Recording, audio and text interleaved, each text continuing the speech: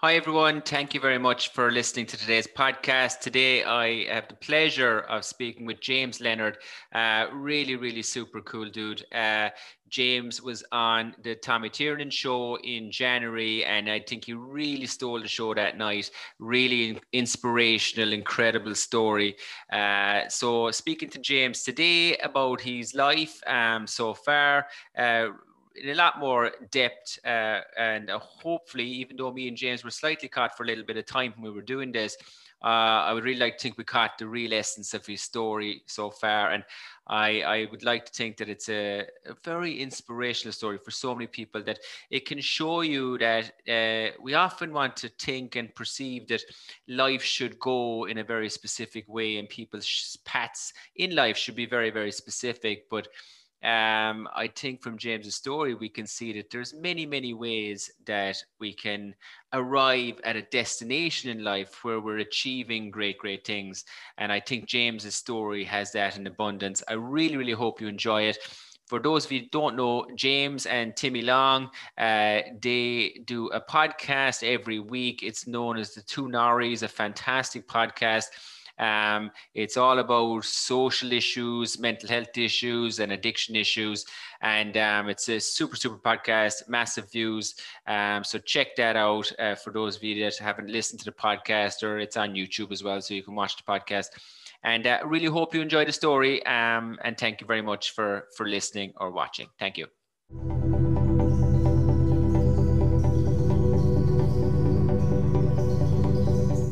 Been super excited to speak with James now for quite a while. James, thanks for coming on, buddy. Really nice to have you. And I know you're really, really busy, and you were kind of under pressure even to get on for me today. So thanks a million. I really do appreciate it. So for people that don't know James, James's story is definitely one of a lot of hope and inspiration. I think especially the times we're in and the difficulties that we're in, I think James's story is so, so positive for so many people out there. So many people's path isn't straightforward in life. And I think James, we just briefly touched on it, James has been in addiction, I suppose, until he got into recovery for a majority of his life. James has spent time in and out of prison, and he's been homeless, and a full 360 to now being accepted for a PhD in UCC. And a little birdie told me, James, actually, that you did so well in your master's that they would have thrown a PhD at you. And that's someone that's well in the know. James, thanks a million for coming on, buddy. Thanks a million for having me. It's a pleasure. Maybe we could start, James, with, and you can kind of lead into that yourself. Growing up in Ardcullen, and I know you moved to Knocknaheeny first, so, and what that was like for you as a young person. Yeah, well, I was born in Dublin, and when I was a baby, we moved to Knocknaheeny in 1986. I was born in 85. We moved there in 86. Knocknaheeny in the mid to late 80s was mad. And through the 90s, around 1990, then we moved to Hollyhill, Ardcullen, which is just a couple of 100 meters down the road. It's the same area, really. But we'd be closer to Apple Computers. European headquarters would be at the back of us, you know. But the contrast between the billions of Apple and the not so much money in my home area would have been wide, you know. But at the same time, I loved growing up there, even though there was a lot of social issues there, a lot of antisocial behaviour, joyriding and drugs and addiction, mental health issues, stuff like that. When you're from there, that's all you know. So, you know, I'm still living up here on the north side now, and yeah, I don't see anything wrong with it today, you know what I mean? But I suppose it's only later in life when I started looking back, especially when I was going through education, and I was learning that not all neighbourhoods has all those issues that I have, you know. And even when I started going into prison, and I seen a lot of the people in there from my area, and not so many people from other areas, that gets you thinking, like, we're not all born bad in one area and all born good in another area. There's other circumstances and variables at play that lead a certain group into prison and another group not into prison, in terms of resources, finances and stuff like that, you know. So yeah, from a working class area, very proud to be from there, still up there. I suppose we grew up in the 90s there, where there would have been high levels of unemployment and high percentage of lone parent families. There would have been a lot of drug use, as I said. And for some reason, we looked up, me and my peers, now when I say me and my friends, we looked up to the negativity, the joyriders, the drug dealers. That's kind of was our role models, you know. Now, it has to be said too, that most people in that area don't get involved in drugs or criminality, you know. But there's a significant amount do, and I was part of that significant amount. So with that, you know, I was in primary school in Knocknaheeny, and I enjoyed primary school. I went to secondary school then in Northman, which is a famous school here in Cork and Fairhill. Terence McSweeney and Tomas McCurtain and Sean O'Gallopine and all these people went to the man. I hated it, you know, and I didn't get on well there at all. It was a Christian Brothers school. It was really strict. It was all boys, no soccer, only GA, and I just didn't like it. And around that time as well, my dad was after going to prison. There was a lot of trouble at home. I was changing, becoming a boy, from a boy coming into a man. There was a lot going on, and I just got into a lot of trouble in school. You know, I didn't want to be there. And I think with hindsight now, probably my mother would have taken me out of school at that stage and put me into another school, or letting me just do a trade or something. But she was adamant that all her kids got at least to leave and such, you know. So, yeah. And I suppose that transition, obviously, then from primary to secondary school was very, very challenging. And was it around that time that your dad had gone to prison, or kind of were you still in primary school? Or? Yeah, exactly. Just when I was in sixth class, going into first year, it was around that time as well. And yeah, making the transition into school is not easy at the best of times. Yeah. Around that time as well, obviously you've been hurt and stuff like that, and you know that had a big impact on the family. You're missing your dad as well, of course, like. And of course, exactly. And then in the school was not very understanding around anything like that, you know, and there was no support in place for me or my family to deal with any of that, and there was no questions asked as to why I was misbehaving, why I was finding it so hard to concentrate and do well in school, even though I was obviously very bright. You know, it was not nurtured in me at all, and there would have been labels thrown at me by teachers and scumbag and tug and all very bad reports and all these things. You know, so it was just all negative. All negative stuff, yeah. Was there ever kind of any support from teachers at the time, or you know, was that the experience that it was really negative, like, you know?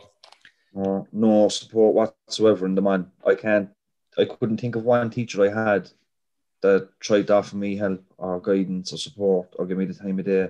And I'm not, like, if there was a teacher, I would give them the credit in the world. In my lifetime, I've come across primary school teachers, university lecturers, Gardaí, prison officers that have been nice to me, and I could easily say, yeah, do you know what, they're not all like that. But in that school, it was just a bad experience from start to finish.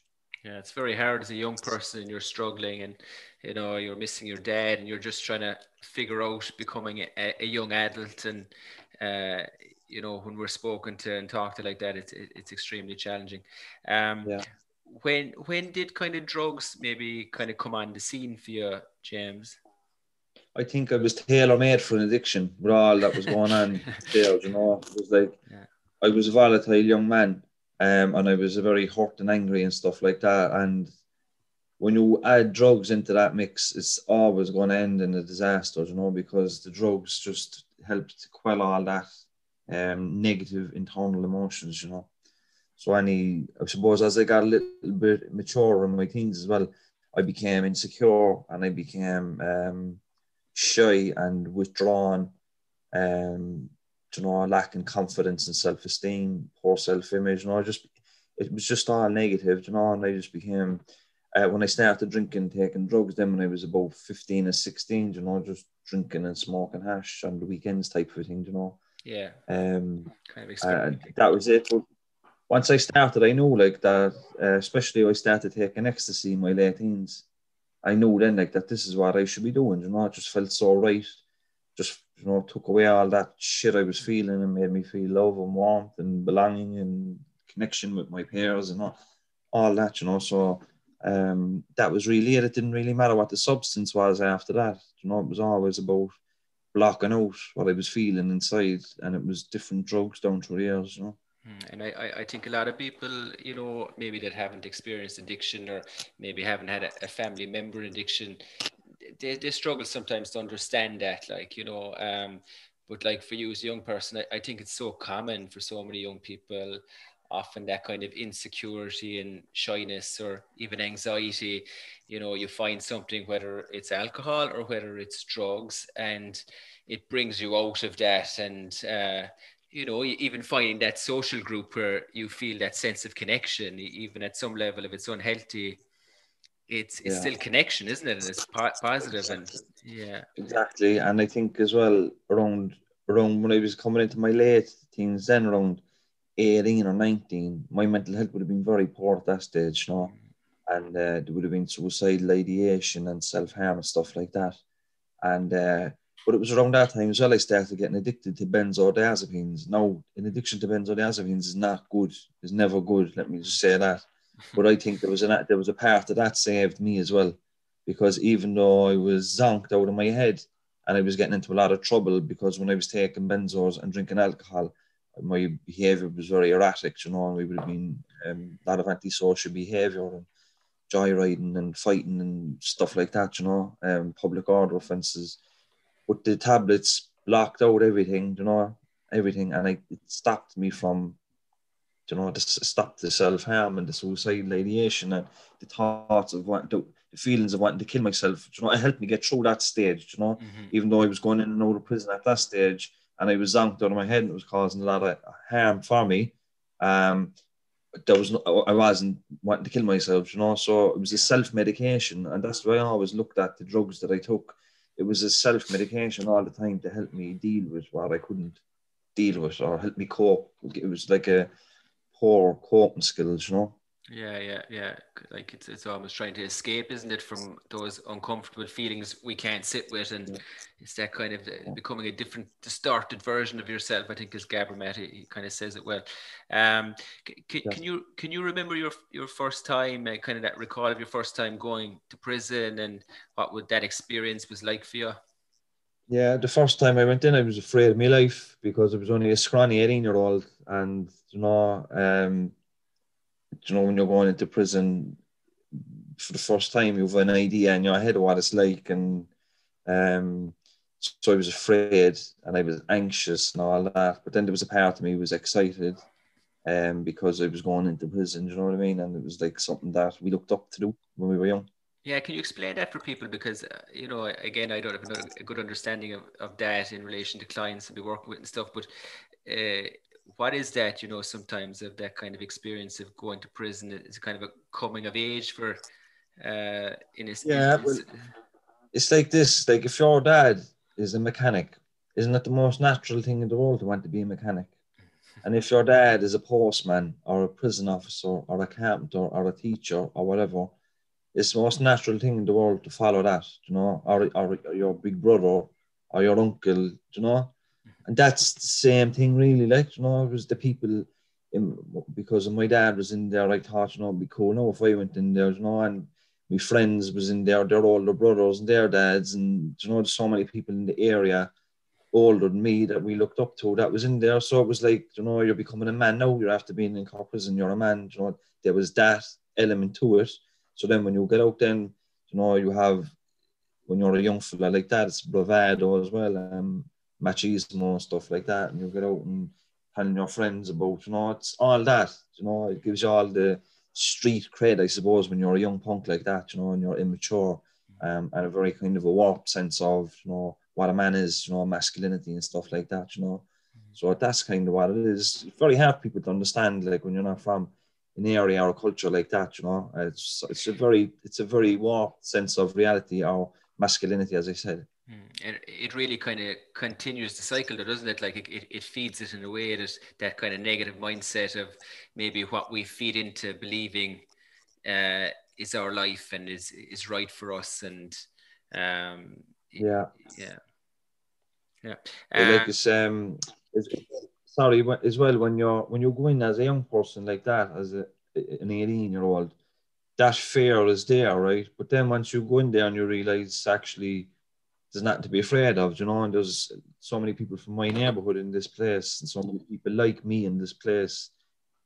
Once that fear is gone, prison is never a deterrent after that, you know, and going into prison then is just like an occupational hazard for somebody that's using drugs like that, you know, it's just something that you have to endure every now and then. Mm-hmm. Yeah, and I still work with people today in addiction, but and I'd find sometimes that people that are going to prison, they're actually kind of looking forward to it, and not even in a negative context, but if they are, you know, in chaotic addiction, it's often a place where they find it's a reprieve from that, and they can kind of get away from the chaos. And was that Yeah. some of your experience of it? Yeah, definitely. Especially when I started using heroin, I think prison was like respite for me. It helped you regenerate your body, and just give you a break because heroin addiction it's a harsh thing to endure. It's very taxing on the body, and it's very isolating emotionally from your friends, family, and partners and stuff like that. So to go into prison then and to have connections back with your family, even if it is through a phone call or the odd visit, and to be able to go to the school and go to the gym, have a social circle in there, play cards, um, all day, go to the gym, go to the school, these things that I didn't have on the outside, I had on the inside, you know, and sometimes I felt probably freer with more options within the confines of the four walls in there than I did on the outside with this freedom. Because when I was free, I wasn't really free. I was bound to a chemist and to a drug dealer and to a door office and to a GP, you know, so I was very limited, you know, so yeah, prison was not something that was a deterrent for me, and it was something that probably saved me at times too. You know, where I would go to court in such a bad condition, and the judge would give me 6, 8 months, 9 months, 4 months, whatever it was, probably out of mercy. But it's just to show as well, like it's a bad indictment on society when you know somebody that's obviously very sick in that stage of their life that there's no other option really than put somebody into prison. And even one of the prison officers used to say to me, like, you shouldn't be in here at all, James. You know, like you're in and out here the whole time, but it's not working for you. You're not committing any crimes other than was to get the drugs or getting caught with drugs. Mhm. And it's true, like, you know, maybe treatment, if treatment was offered, they could have gotten it a lot sooner, you know. Mhm. But hopefully things are changing. Yeah, please God, yeah. It kind of offers you the security sometimes and the structure that you need that you just don't have or you can't find outside of prison sometimes. Yeah.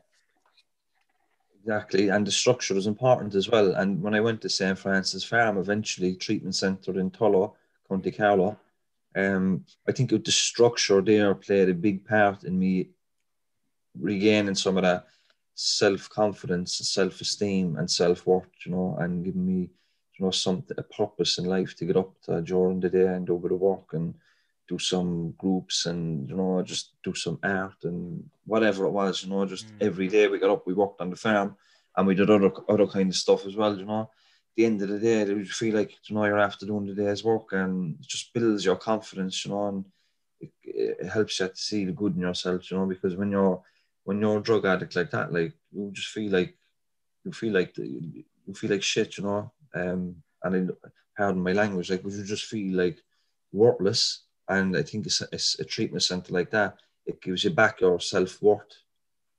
Yeah, and like, and had you been in treatment previous to that, maybe a couple of times? And I think you were, but you know, sometimes coming out, it's the kind of guilt and the shame attached to maybe the past and what has happened, and you know, things you've done. Mm. Like, was that something that kind of contributed maybe to relapse and the difficulty sometimes that treatment can be fantastic, but actually coming out of treatment is often a really challenging process for people. Like, you know, okay, can you talk a little bit about that? Yeah, but yeah, and anybody at all can get sober. Anybody can get sober. It's maintaining it is the hard thing, you know. Like anybody, it's easy to stay sober in a treatment center or in a prison, you know. It's when you get out into the real world, that's where you done most of your using. That's where you picked up all the issues as to why you're using in the first place, you know. So even with the best of intentions, working with treatment centres and key workers and charities and stuff like that, when I get out of prison or get out of the treatment centre was always a relapse on the day. Because when you get out of them facilities, the reality of it hits. The reality of the identity you have, James Leonard, the junkie, scumbag, prisoner, drug addict. These are the kind of things you're telling yourself. Who you gonna go to now? You know, what are you gonna do? Move out of your, go where? Who's gonna give you a job? Who's gonna give you a gaff? You know, these things start creeping into you, and then you start thinking about the things you're after doing in addiction and the shame and guilt and all these things, and then the fear. The fear is what really drove me back to drugs all the time. It was just a constant fear in my stomach and an anxiety. Just about like, it's hard to describe, you know, but as soon as you get out of the prison or as soon as you get out of the treatment, all them reasons why you were using benzos and heroin in the first place just come flooding back and overwhelming. And the task ahead of you to change your whole life, your whole personality, your whole identity, and move into the unknown is just overwhelming. And it's very easy to look for the quick fix and the drug, which eases everything. Because when you're stoned, as bad as it is, you just don't care because you're just so numb. To escape the pain. What was different for you, do you think, or had you just, when you went to the farm and Francis Farm, for people that wouldn't know what it is, when you went to the farm this time and you'd done your detox and you moved into the house then to do your residential piece, what was different, do you feel, this time round for you? That I think St. Francis Farm was by far the best treatment I've ever done, because it was about, all in all, it was about 6 months. There was 8 weeks in the detox. I was detoxing from methadone and Valium. And then there was about 16 or 17 weeks in the residential side of it. But I needed that, you know. I had a lifetime full of negative core beliefs and negative perceptions, and that I had to work through, you know. I had very self-limiting beliefs about who I was, what a man is, what I could be, you know, all these things, you know, very irrational. I had to work through all those. Also, I think maturity played a part. When I was 27, going on 28, no spring chicken. I'd been through the mill at that stage, you know. I was after going through, I was after taking all the drugs, and I was after exhausting all the different ways and means of using. Like I'd kid myself into thinking I won't inject, I'll smoke, I won't take this tablet, I'll take that tablet, I won't drink shorts, I'll drink beer, I'll just smoke hash. It didn't matter what it was, you know, always ended in the same place for me. And I had to go through those stages to come to the realization that I had to surrender, that I was an addict, and that no matter what I used, it was going to end in a disaster for me. So it took me to the age of 27 to come to that realization, you know. Also, when I was getting out, I was put into a house belonged to the Simon, which was a recovery house. You know, it was just a normal. It was a 4-bedroom house in the south side in Wilton here in Cork City, and it was for people that was in early recovery like me. And I had a key worker, and I think that was probably that was instrumental really, because I was kind of minded for the first 12 months. Also, there's loads of reasons why, but another one then would be, when I tried to get sober the last few times, I'd never went to NA or AA, you know. I'd never even heard of the term recovery. I'd never heard of the term recovery until this time, you know. You were going it alone as such. Yeah, I always felt like, you know, once you're not drinking and taking drugs, that's recovery. It's actually not. It's not. Recovery is way more than putting down the drink and the drug. And once I started to learn that and understand that, then I was going to NA meetings every day of the week, you know. And I started doing my 12 steps. I was doing counselling, psychotherapy. When I got out of treatment, no, all this, I was doing aftercare. And I knew like that it was more about putting down the drink and the drug. And I've learned like that my problem was never the drug problem. It was, you know, the drugs was just the manifestation, the physical manifestation of the deep-rooted problem, which was my poor coping skills and negative core beliefs and self-esteem and confidence. And once I was able to address all them, you could put the drugs in front of me now. When I've worked in homeless services and addiction services where people would be using in front of me, or I'm dispensing Valium to people, And I'm not tempted at all. Because why? Because I've addressed all these other issues. Yeah. I think that's a really good point. I think, there's always something underneath that's driving it in the first place. Like, Yeah. do you mind, James? Like you've been homeless a few times, and for different periods of your life, and can you maybe talk a little bit about that and what that's life was like for you and how difficult that might have been for you? Yeah, it's very.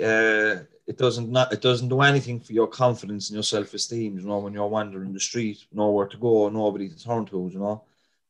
That's a very bad place to be. And I would have slept on people's couches, couch surfing, and staying in different people's houses. And if I had a load of drugs, that might buy me a few days in certain houses. And then if I was after running out of drugs or money, you're screwed again, type of thing. So kind of using people that way. Then I would have slept in my mum's shed and people's garden sheds. I'd slept rough in my home neighborhood, up in the basketball courts, and just walking around. It's just a ship. It's just the precarity of it. Not knowing where you're going to be, or where you're going to sleep, or the hunger as well, being hungry as well, and thirsty, and these things that you don't really think about. But because like as bad as it was, and as hungry as you'll be, if you found €50, you wouldn't buy food out of it. Like, it would always be drugs. And then it would be a matter of going into Cork Penny Dinners. I used to go into here in Cork and get food. I used to get food on there's a bus, a yellow Christian bus there on Pope's Quay outside the church. They do soup and sandwiches and biscuits at 1 o'clock as well. I'd go in there. And that was it really. But it's not a nice thing. No, it's definitely not a nice thing. But the isolation, I suppose, of that is probably the worst part of it. Yeah, that loneliness and isolation, it's really something that kind of drives on the addiction as well, isn't it? Like, kind of feeds it and kind of often There's a there's a good book there, Chasing the Scream, and another one, Oh Lost yeah, Connections. But your man's name is Johan Hari, but he Johan Hardy. talks about addiction being primarily a result of losing the connection with other people, and isolation. And I think he was hitting the nail on the head there. The more stigmatized you are, the more isolated you become. You know, and I think the more isolated I became, the worse the addiction got. And so isolation is a big thing, and even in recovery, um, I always have to be wary of the isolation. Kind of breaking away from friends, and I can be very comfortable in my own company. And sometimes you have to just be aware of that as well, because you're not supposed to. We're social people. Yeah, we have different But I think I can be very comfortable on my own. Yeah, that's a great book, actually. Lost Connections. I think it's a fantastic book for everybody to read. Really, it's mainly around anxiety and depression, but that inherent need within us all to Yeah, kind of connect with people is, from the moment we're born. Really, yeah, it's super super important. Um, yeah. like, so when you came out then of Francis Farm, you kind of got into Cork Simon, and like where did the kind of educational process start for you at that point, James? If we can go there. Yeah, well, when I come out of the treatment centre, I went into the house belonging to the Simon. Then I was after getting a mutual friend of ours, Fiona Hagenson. They got herself and one of her colleagues, Jackie Foley. They got me a CE scheme working with the Simon, which was cleaning their administration building here in Cove Street in Cork. I was doing that for about a year, but I was thinking to myself, fuck it, I want to do more than this. This is grand and all, but I want to do more. And I wasn't sure what I wanted to do. There's a cliche then in recovery, I want to be a fitness instructor, and all the boys was doing that, and I applied for 2 courses, but I didn't get. And I was like, oh my God, I was like, for sure I was going to get one of these courses, but everything happens for a reason, and I didn't get them, and I was looking for some direction in my life. And then I started dating this woman whom I later married, and she was like, you know what, you're an intelligent man, there's your brain there, you should use it, it's not going to education. And I thought, education, the college and stuff was for, posh people, definitely not for me anyway. But she gave me a bit of encouragement, and I did a basic computer course through the Simon, a level 3 basic now, like just to use a computer. And the tutor at the time, his name was Paul.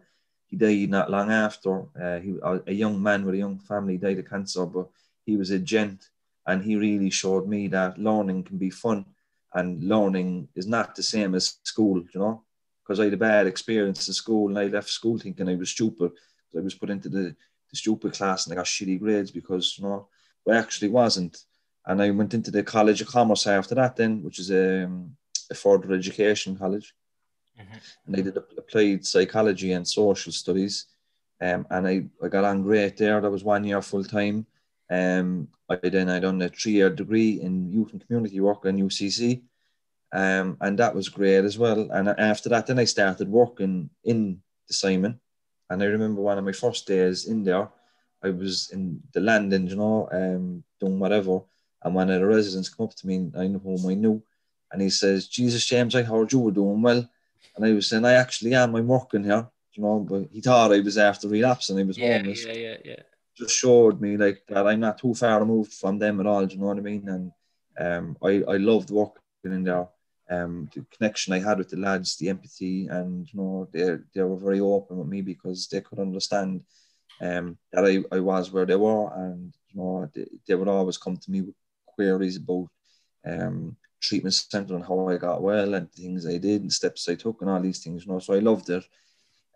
After the bachelor's degree, I actually won a scholarship, an excellent scholarship. So I was able to do my master's on a scholarship. I did a criminology master's, which I loved, and I'd encourage anybody to do it because it's great. The team over there are fantastic. It's just because I had a big interest in drug policy and recovery and crime, and I just always interested in understanding myself, my behaviour, my community, and my city, and why things are the way they are. So criminology was perfect for me. Isn't that amazing, though? Sorry, James, to cut across you. Isn't that amazing? Like, to have come from where you had been, and you got this excellent reward, so you go on to do a master's in UCC, like, in criminology. I mean, it's just incredible.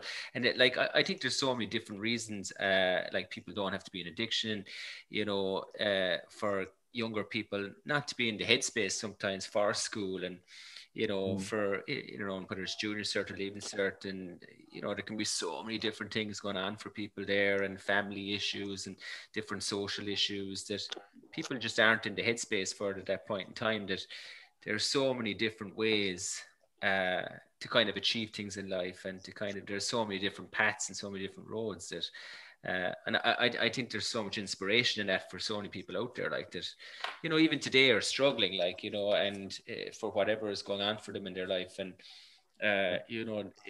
can you maybe touch on that a little bit, though, that kind of thing where you kind of have to make that switch in your mind to kind of make, and, look, maybe I need to make a change here, and maybe I kind of need to kind of knock away these self-defeating belief systems that I have about myself and maybe my worth and what I can do.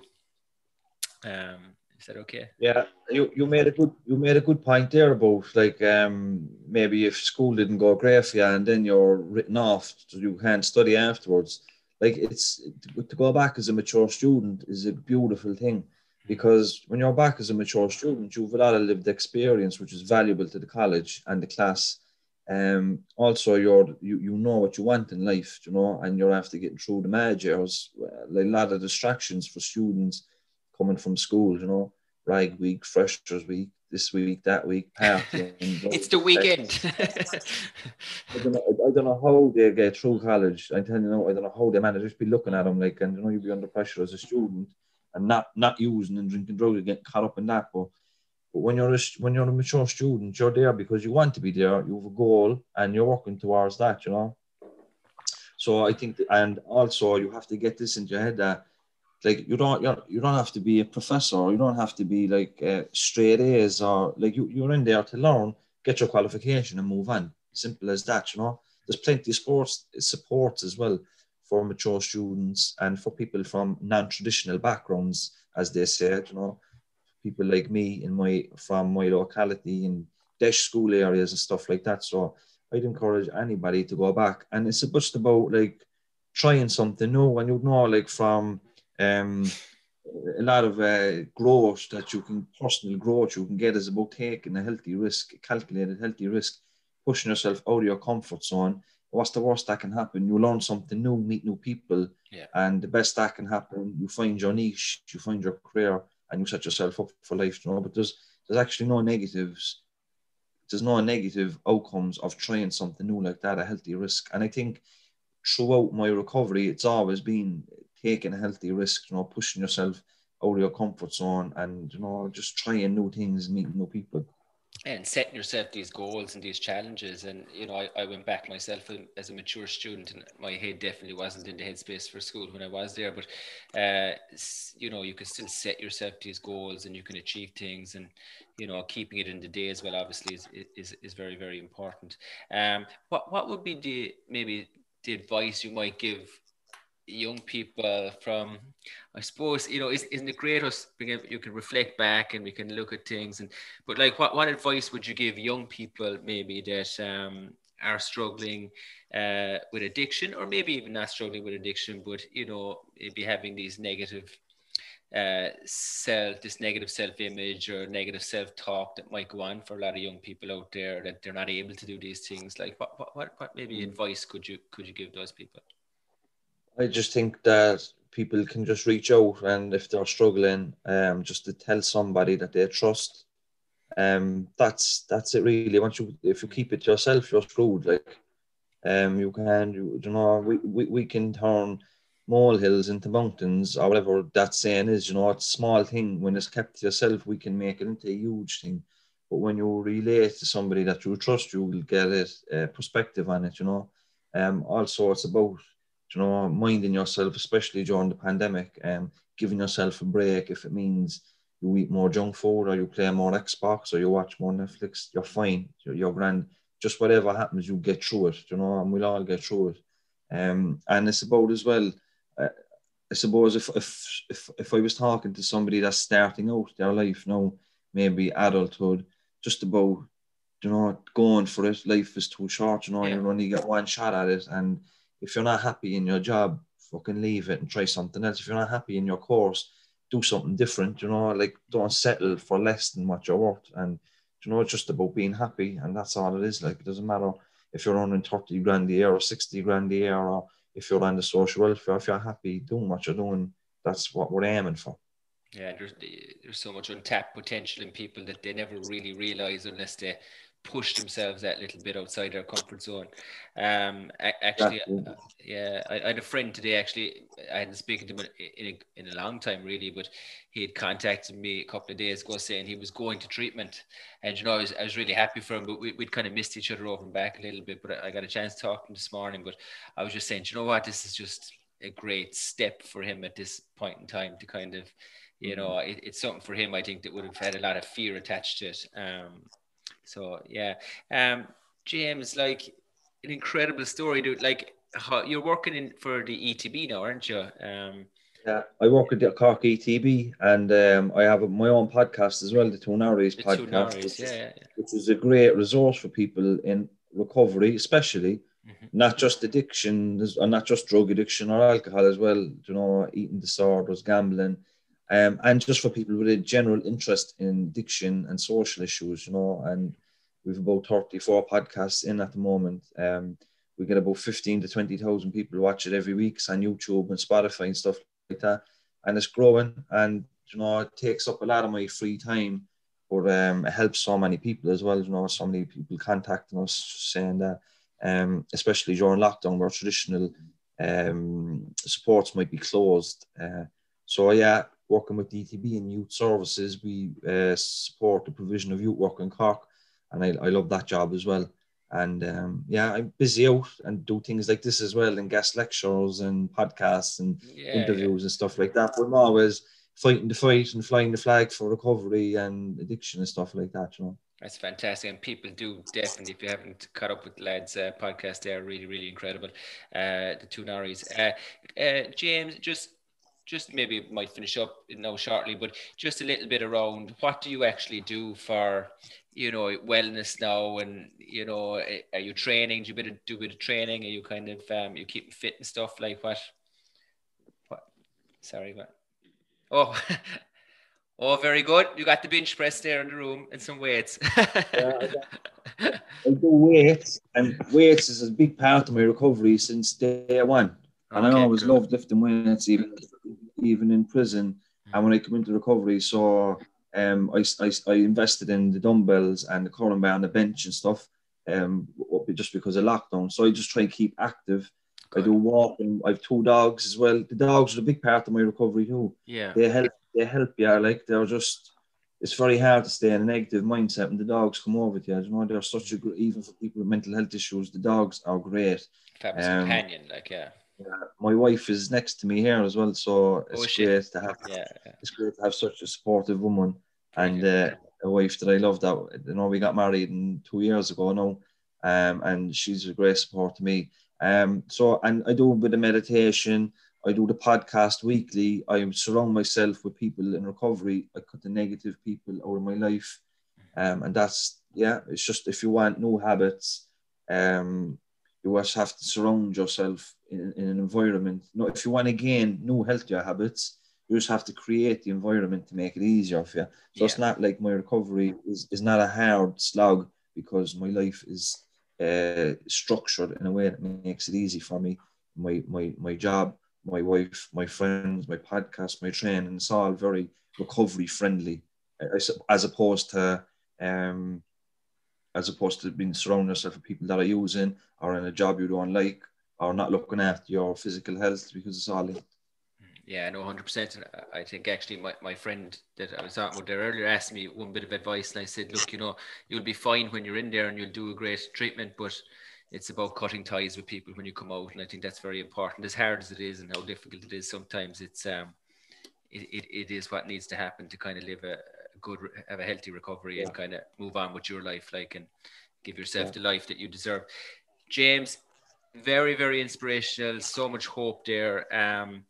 And like, I think it's only the beginning, dude. And I think we're going to hear so much about you over the coming years, and continued success with all of your endeavors. And the podcasts are super.